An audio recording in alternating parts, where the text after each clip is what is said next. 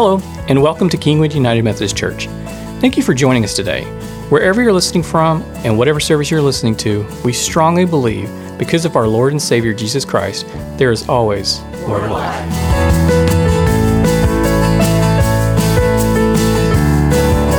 Well, good morning. K through 2nd, y'all can go in the back with Miss Whitney as we get ready for today's message. I love UM Army. I am going to June this year again. I love UM Army. I was called into ministry at UM Army, so I would just second what the awesome Kurt Craddock has said in the video. I also love 90s worship music, so give it up for the band for 90s Worship Sunday. It's been really great. This was a wonderful idea. I think someone mentioned to me that this should become a yearly tradition, and I am all on board with that. For me, 90s worship was not my youth group because I was born in 93. So 90s worship for me was the songs of my childhood. And being a PK, they would just drag you up to the youth events. And so all the youth group was singing these 90 worship songs, and I was just kind of the kid sitting in the back rocking out. So it was a great time. Good nostalgia trip of the songs of our community of faith. So I let y'all know last week, I'm Pastor Jeremy Bass, by the way. Good to be with y'all. I let y'all know last week that there's going to be vine renovations going on during the summer, and that we would need to be out of this space for a period of time, and I would let you know when those dates are going to be. Today is the day that I'm going to let you know what those dates are. So May 29th and June 5th, we are going to be over in the sanctuary doing a blended service together.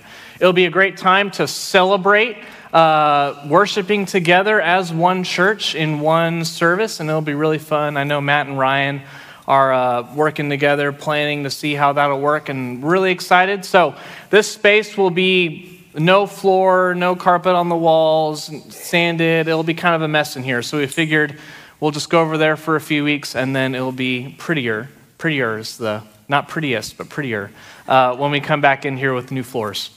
So during that week, or during that Sunday, I would encourage you to still come, because one of the things that we'll be doing in between services is writing prayers on the concrete floor of this church, or of this space, so we can kind of consecrate it, pray over it, and just ask the Lord to come and dwell and be in the middle of this space. So that'll be really fun.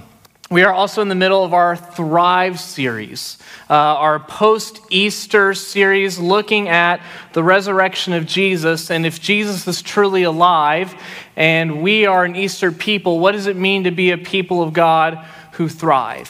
What does it mean to be a people who are fully alive in Christ? And today we're looking at, it just turned out this way in the Spirit's providence, that today we're talking about being fully alive means that we are people of reconciliation.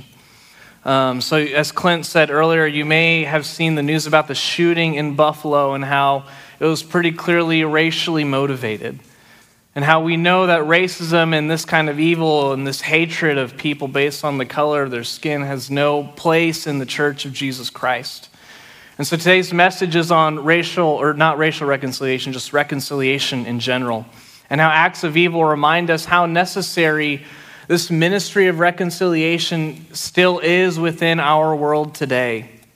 Paul kind of hits this directly. The word reconciliation is just mentioned a few times in the New Testament, but one of the times that Paul writes about reconciliation, he's directly addressing kind of racial divisions within the church.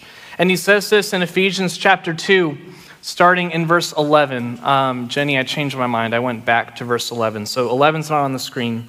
But Paul writes this: "Therefore remember that formerly you who are Gentiles by birth and called uncircumcised by those who called themselves the circumcision, which is done in the body of human hands, remember that at that time you were separate from Christ, excluded from the citizenships in Israel, and foreigners to the covenant of the promise, without hope and without God in the world.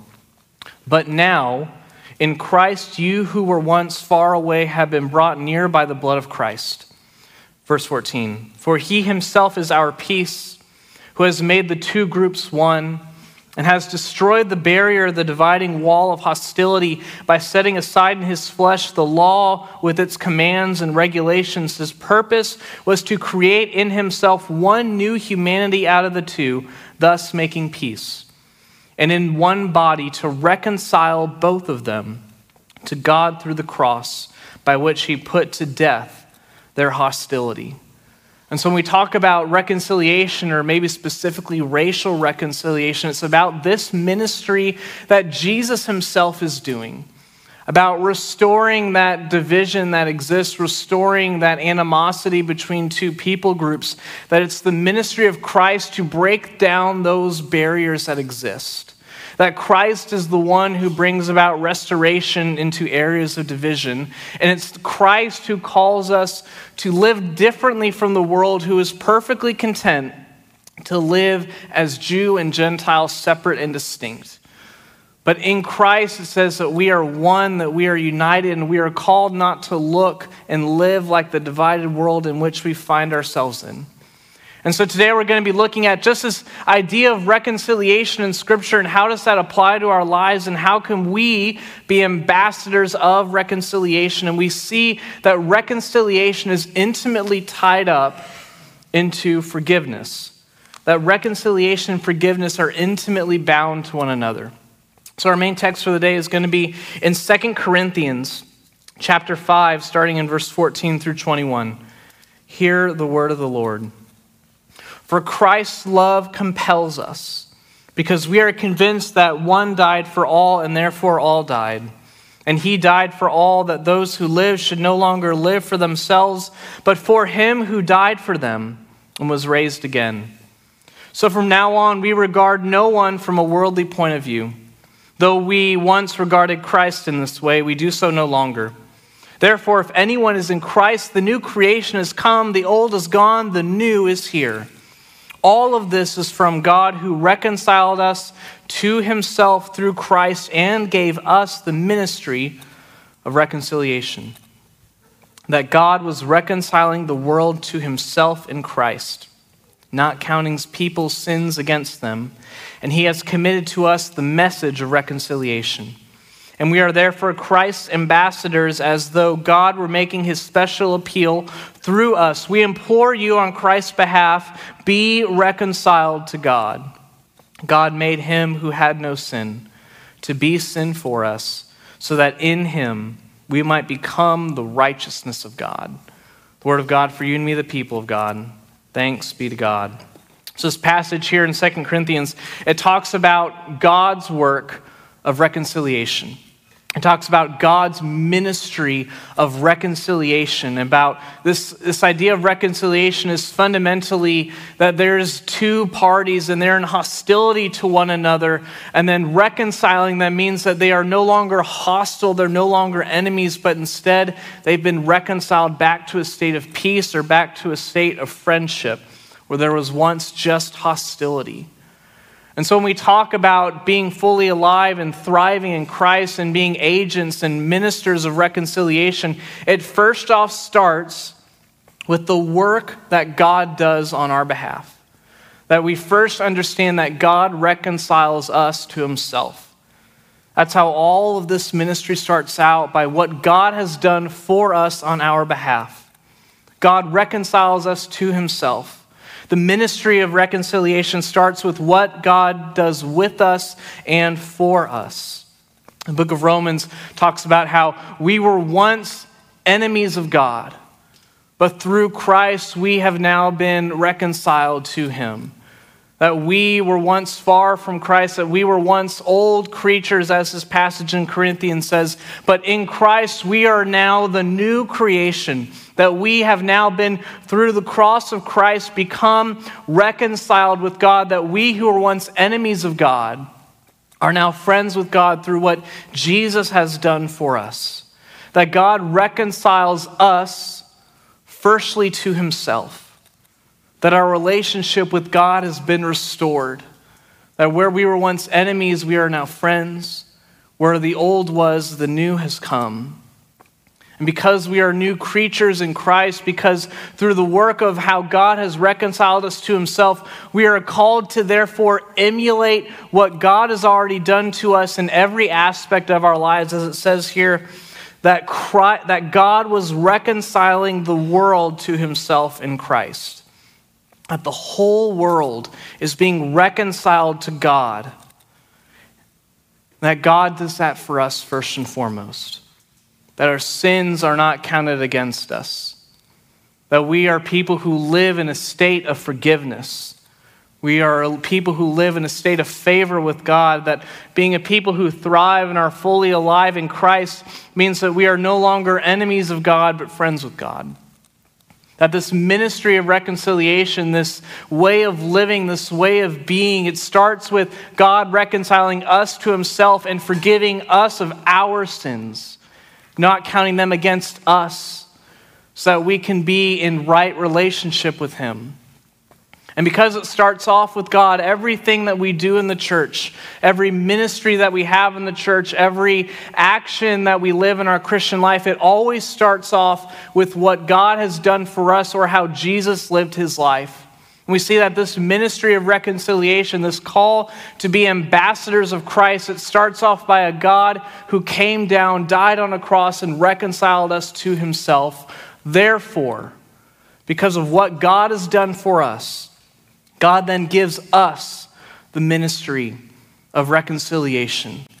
That because of what God has done for us, he then gives us this ministry of reconciliation as an extension of the ministry of Jesus himself. That God is reconciling all the world, all of creation to himself. That we are called to be his ambassadors into the world. That God sends us out into the world to show of a God who reconciles everything unto himself. This is Jesus' ministry that he invites us to take part in.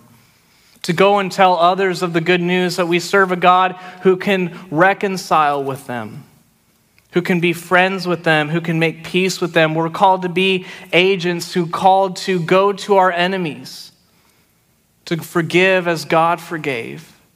That forgiveness and reconciliation is intimately tied into one another. And that we're meant to be emulators of God, that just as he forgave us of our sins, we're called to therefore forgive others. That forgiveness and reconciliation are intimately tied to one another. That if we're to be a reconciling people, if we're to be a people who follow after Jesus, that means that a reconciling people are a forgiving people. A reconciling people are a forgiving people. Because this all starts off with what Jesus has done for us. That if we are people who are forgiven by God, we should also be a people who forgive others. Forgiving others who have wronged us, made us mad, said something mean to us. That this is the call of Christ on our lives as agents of reconciliation, as ambassadors of the ministry of Jesus, to be a people who forgive one another so we can live in peace with one another.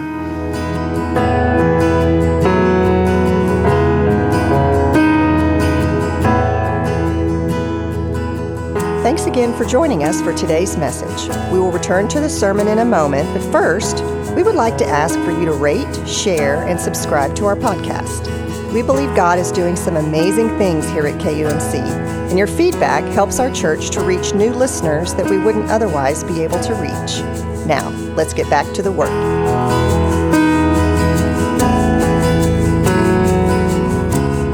I think forgiveness also gets a bit of a misunderstanding. I love the way that one of my seminary professors explained it, that our job as humans is to choose to forgive someone. To choose to forgive someone, and it's the job of God to change our heart. That if we choose to forgive someone, we then let God do the work of changing our heart. Because forgiveness is fundamentally about letting things go that we've been grabbing onto. Letting go of the pain, the bitterness, the resentment, the anger, the grudge, whatever it is that we're holding on to, and giving it to God, and then letting God be the one who brings the healing to the situation. Like I said, I think earlier and a few months ago, I talked about getting fired from a job. and having to forgive the person who fired me, and how that was not a short process like I wanted it to be, but it was sort of this 4-year-long paraded journey of forgiveness. That I forgave him over and over and over again, that I constantly had to choose to give these things over to the Lord and let him be the one who slowly healed my heart over time. Jesus talks about this in his gospel, or in the Sermon on the Mount, in the Gospel of Matthew. Talks about this different way to live, this different calling on our lives as Christ followers. Matthew 5:9 says, "Blessed are the peacemakers, for they shall be called children of God." Blessed are the peacemakers. That we are called to be people who don't let disagreements, bitterness, and anger fester inside of us like maggots rotting our soul. And we're called to let this go, to forgive, to choose to give it over to Christ, to be peacemakers, to live at peace with one another. We're called to live differently than the world around us, a world and a culture and a political society that so often chooses to hold everything you've done wrong against you. The call of Christ is to choose the way of forgiveness, to forgive those who have wronged us. If we're to be ministers of this reconciliation ministry, to be peacemakers, we're to be people who charge headlong into disagreement, not to have a big blow up with someone else, although that may happen, but to choose the way of Christ, to bring about resolution and peace where there once was none, to be reconciled to one another. This is the high calling of Christ on our lives. That's a different way to live. It's a different way to treat one another than the world treats each other. John Wesley, in commenting on this, the blessed are the peacemakers, he says this, that our inward holiness is to exert itself in our outward conversation. That this transformation that God does in our hearts and in our souls, it should affect how we treat and live in this world. Because if it doesn't, what's the point of it? If it doesn't change how we live, if being a follower of Jesus means we look just like a secular atheist, what's the point of following Jesus? But if we are to be Christ followers, if we're to give our lives over to the one who has reconciled us to himself, we're called to live differently because we have been transformed by the love of Christ. As the famous theologian Alice Cooper said, "Drinking beer is easy, trashing your hotel room is easy, but being a Christian, that's a tough call. That's a real rebellion." Because he noticed that it's easy to live like the world. It's easy to look just like everyone else does. It's easy to not choose the path of forgiveness. It's easy to not choose the path of reconciliation. It's easy not to forgive. It's easy to hold grudges, easy to cut people out of your life. But the higher and more difficult call of Christ that we see in Scripture is to be a peacemaker, an ambassador of reconciliation, of those who choose to embrace maybe the awkwardness of the conversations, to choose the harder path of forgiving one another. Are we a people who let our transformation with the Lord shape how we live? That if this Christian life is truly about transformation, which I fully believe it is, then we should look, love, and talk differently than the world around us. Or are we just living like everyone else? Because what kind of witness is that if we look just like everyone else?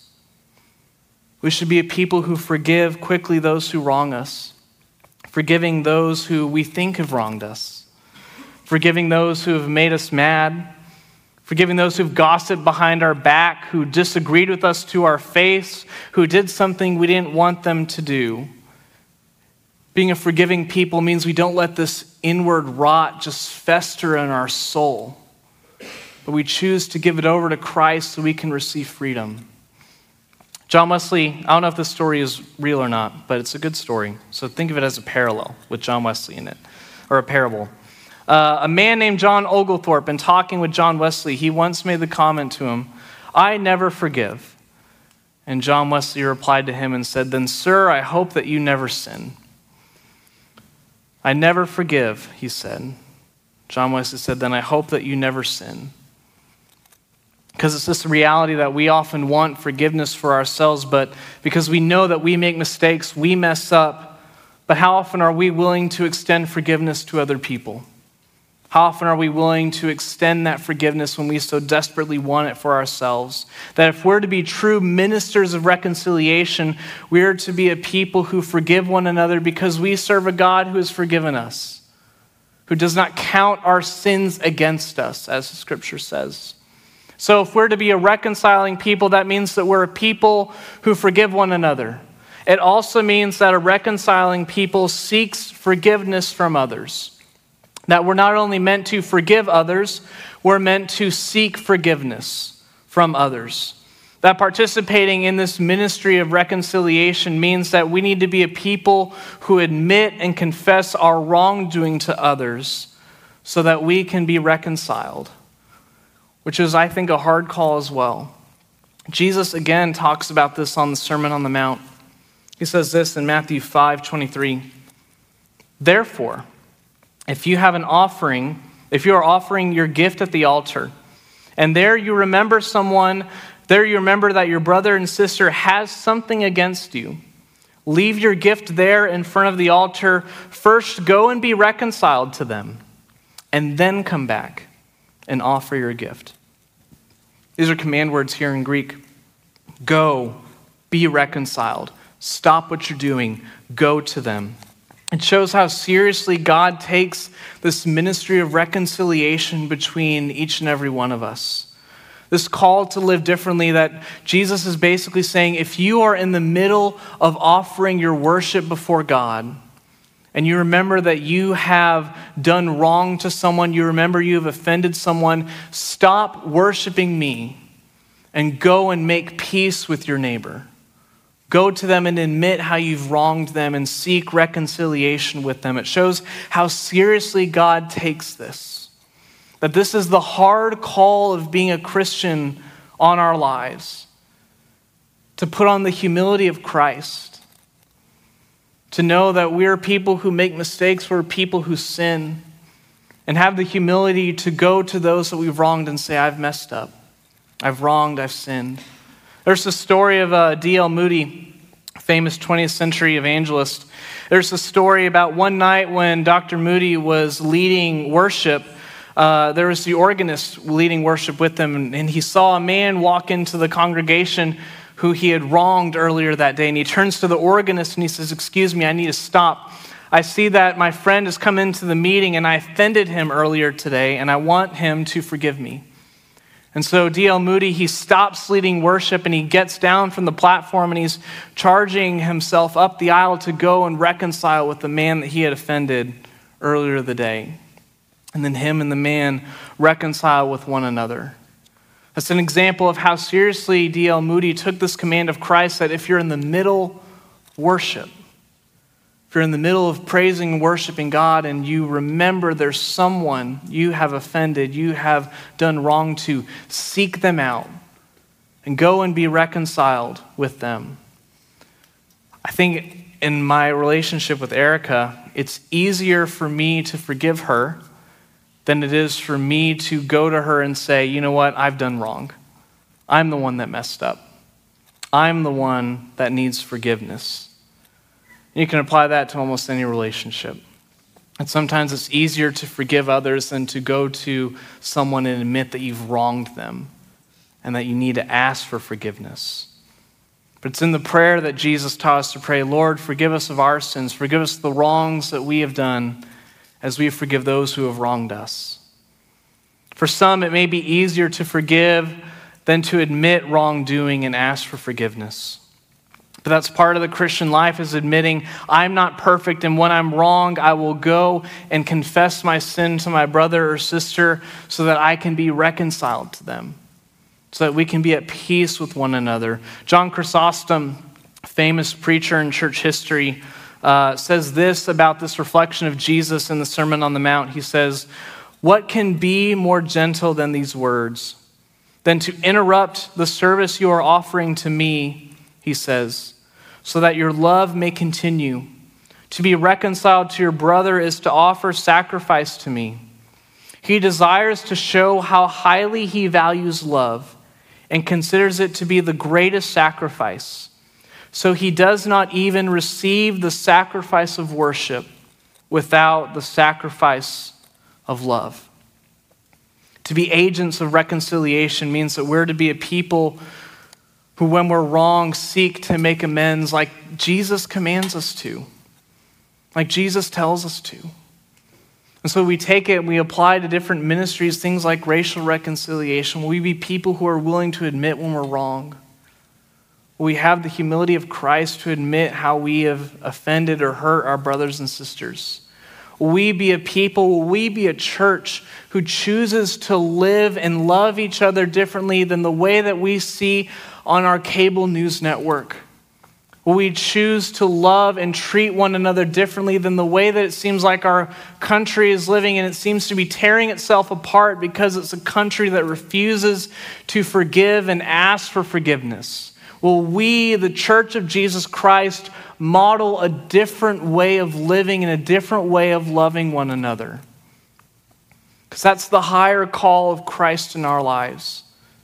To not look like everyone else out there, but to live and love and have our witness be different, to be salt of the earth, a light on a hill, as Jesus says.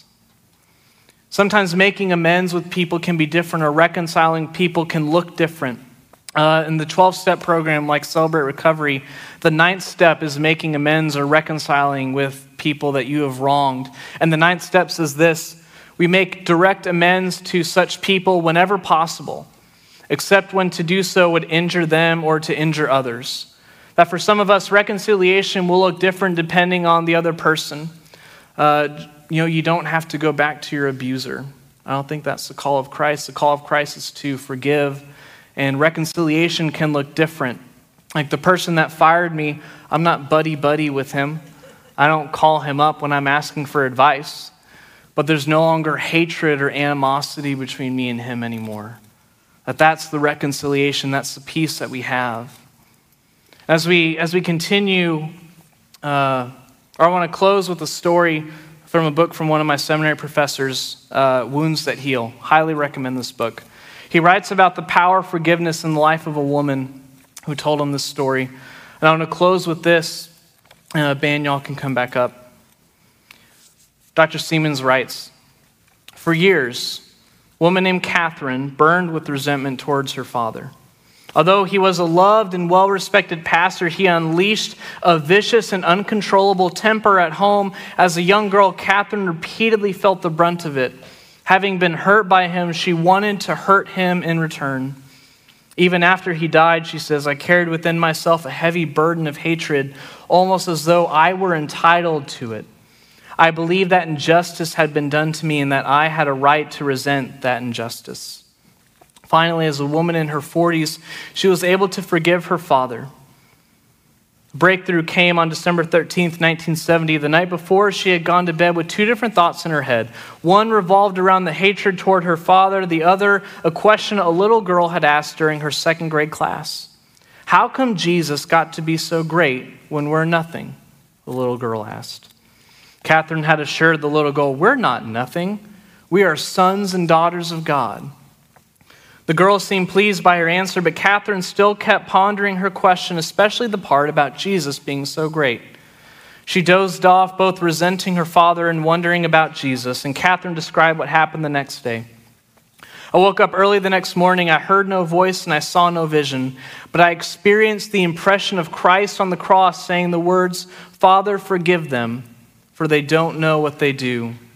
At that moment, it was as though a tremendous weight was lifted from me. My resentment was a heavy load that I had been carrying, and suddenly I was freed from it. I was free not through any virtue of my own, but through the grace of God. Early in the morning, in the half light between darkness and dawn, on December 13th, 1970, a miracle happened to me. I was free. My hatred for my father was not only a painful load for me to carry, it had blocked my relationship with God. It had poisoned my life, and suddenly I was free. That morning was rich with spiritual blessings. It was a mystic moment when I felt as though time had the texture of eternity. and as those heaven rays shone all around me.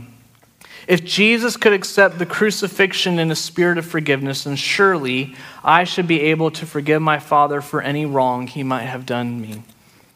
For Catherine, the words of Jesus uttered from the cross, "Father, forgive them, for they do not know what they are doing," provided a pattern for forgiving her father and released in her the power to forgive him. As a result, she was delivered from her bondage to bitterness and set free to love her father. And she also understood as never before the question to the little girl's answer: how come Jesus got to be so great? That this ministry of reconciliation, this pathway of forgiveness, it starts with what God has done. And God calls us to be like him. That we are called to forgive so that we can be set free to live and love and dance in the freedom that Jesus wants for us. Amen. So we remember on the night in which Jesus was betrayed, with his betrayer sitting at the table with him. He took bread and he broke it and he said, "This is my body, which is broken for you. Whenever you eat of it, do it in remembrance of me." And then when the supper was over, he took the cup, he gave thanks to you, Father, said, "This is my blood of the new covenant, poured out for you and for many for the forgiveness of sins. Whenever you drink of it, do it in remembrance of me." And so, Lord, pour out your Holy Spirit on us gathered here and on these gifts of bread and juice. Make them be for us the body and blood of Christ, so that we can be for the world the body of Christ redeemed by your blood. By your Holy Spirit, make us a reconciled people. Make us a people who live differently than everyone around us. Make us be a people who are quick to forgive and quick to seek forgiveness, so that we can emulate what it's like in heaven. Peaceful, perfect community with one another. As we say the prayer that your Son taught us to pray: Our Father, who art in heaven, hallowed be thy name. Thy kingdom come, thy will be done, on earth as it is in heaven. Give us this day our daily bread, and forgive us our trespasses, as we forgive those who trespass against us. And lead us not into temptation, but deliver us from evil. For thine is the kingdom, and the power, and the glory forever. Amen.